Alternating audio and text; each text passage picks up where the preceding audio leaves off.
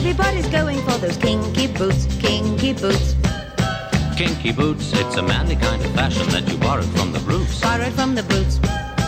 Kinky boots. Hello everyone, and a very warm welcome to another edition of Kinky Boots. I'm Ken Moss. I'm Simon Exton. This week, it's Series 2, Episode 2 of The Avengers, Propellant 23.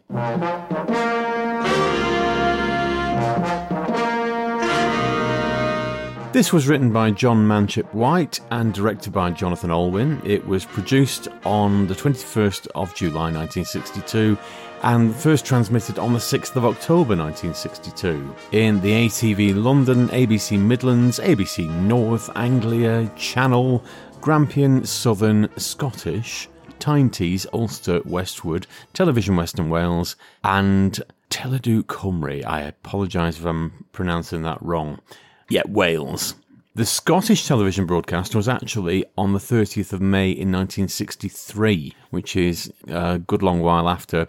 And then in October 1963 and May 1964, it was broadcast in Sydney and Melbourne.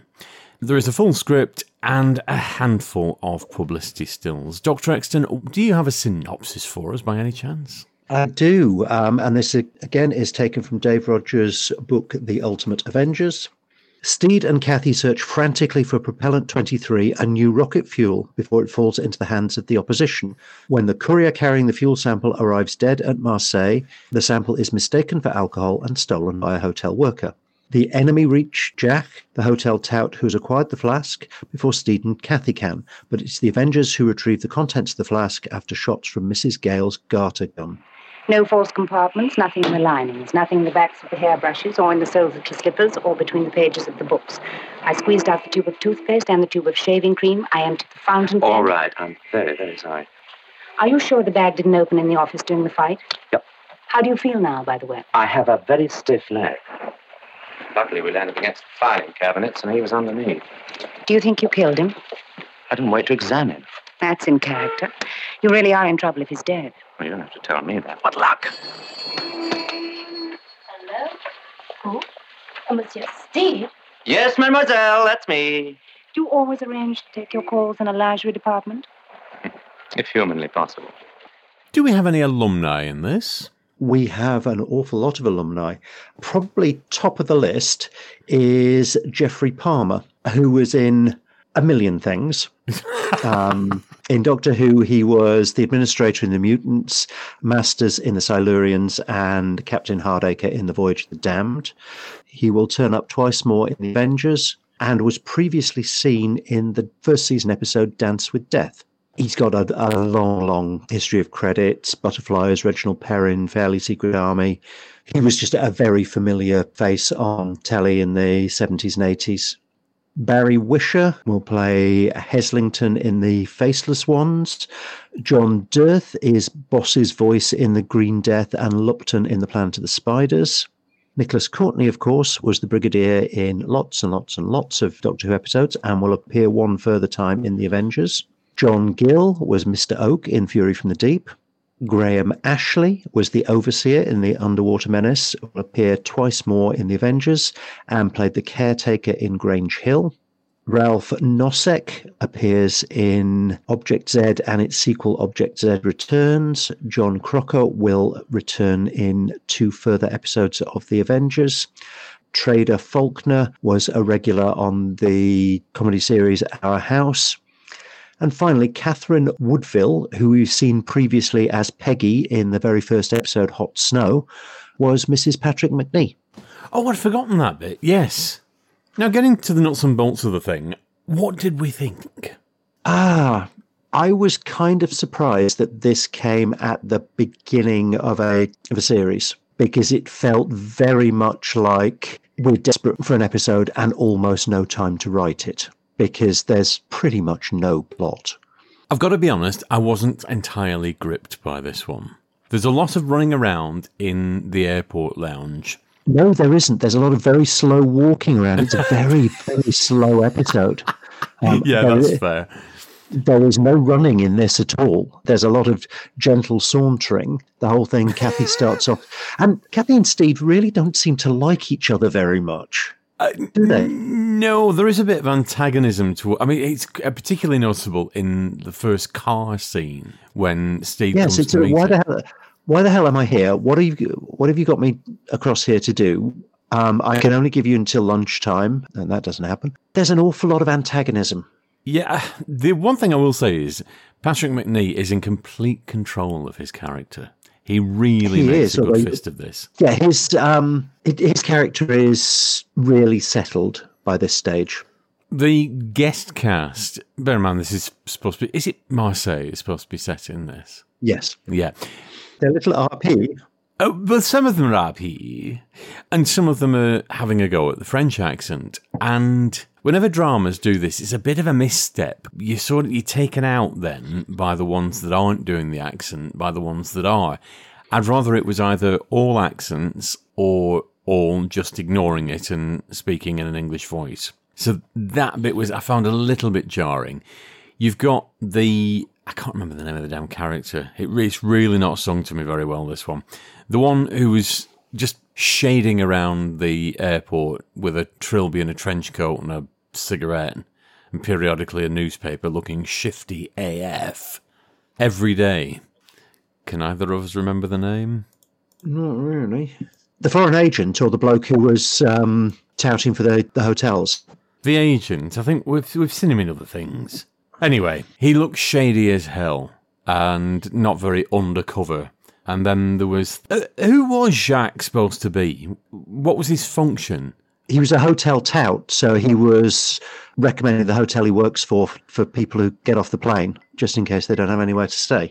Because for a lot of the time I thought he was just a vagrant, because he just spent a lot of the time asleep on a bench, looking for the nearest drink. He had one scene where he was asleep on a bench. Oh, he was just an itinerant loiterer. Anyway, I don't know. None of the characters really sung to me. And it ends in all places in a bakery. It looks nice. The sets are nice. But it just doesn't really go anywhere. And, they're basically chasing around for these 2 bottles of fuel over 4 sets, and it's really padded out. This did not grip me at all, I'm afraid. I won't say that I was bored, I just wasn't, my attention was wandering. I think the problem is that there is so little plot. It's basically, we've lost a bottle of stuff, there's 2 possible places it could be, we check out both. One of them is just a very long and protracted excuse for a terrible joke at the end with a bald wig. And the other one is supposed to make you believe that the bloke who spends his whole time looking for a drink and got the girl at the airport saying, oh, but you're an educated man, why have you come to this? We're supposed to believe that he finds a flask and doesn't even take a sip from it until the next day. No. It was a very pretty hip flask. It was a hip flask. I wouldn't have said it was very pretty. It was a nice design. It's certainly a fairly hefty design. I've not seen one that big before. And that whole thing at the beginning where you've got a message saying that you're going to get killed on the flight. What was the point of that? If he was going to be assassinated on the flight, why would the assassin send him a warning so he can barge his way into the pilot's cabin and camp out in there to have his heart attack? If you're going to send an assassin to kill somebody, you don't send that person an invitation to it.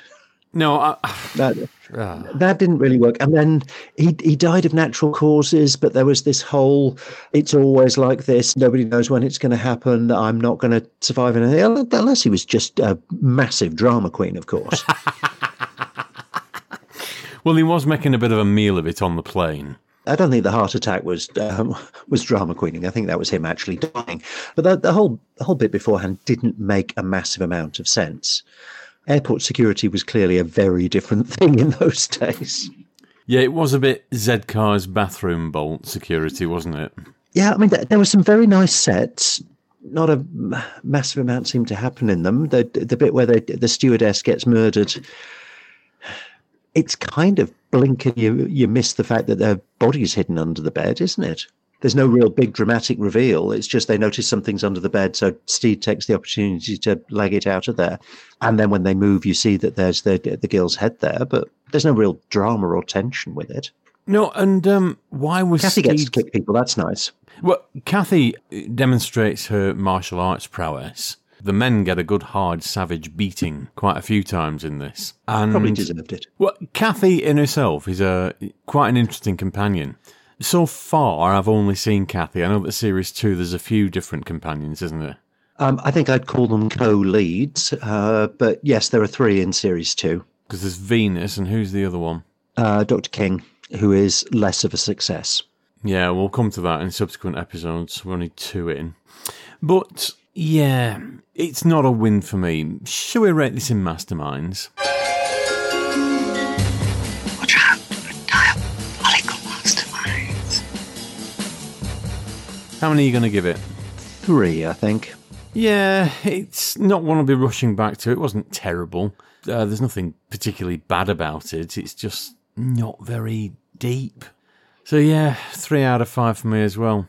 Again, I'm going to divorce this series from Series 1, because I think it's going to be a bit unfair otherwise. But yeah, not one I'm going to be rushing back to on the DVD.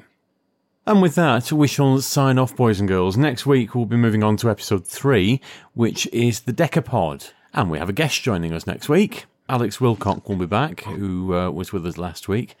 Until then, thank you very much for listening. If you fancy watching along with us, you know what's coming. Until then, see you soon. Bye now. They'll be back. You can depend on it.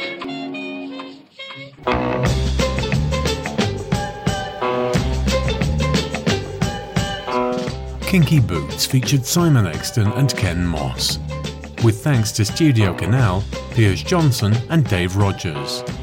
Title music was performed by Honor Blackman and Patrick McNee, and the programme was produced by Maverick Productions. Come and get those kinky boots, kinky boots. For more information, please visit maverickproductionsuk.blogspot.com or find us on social media.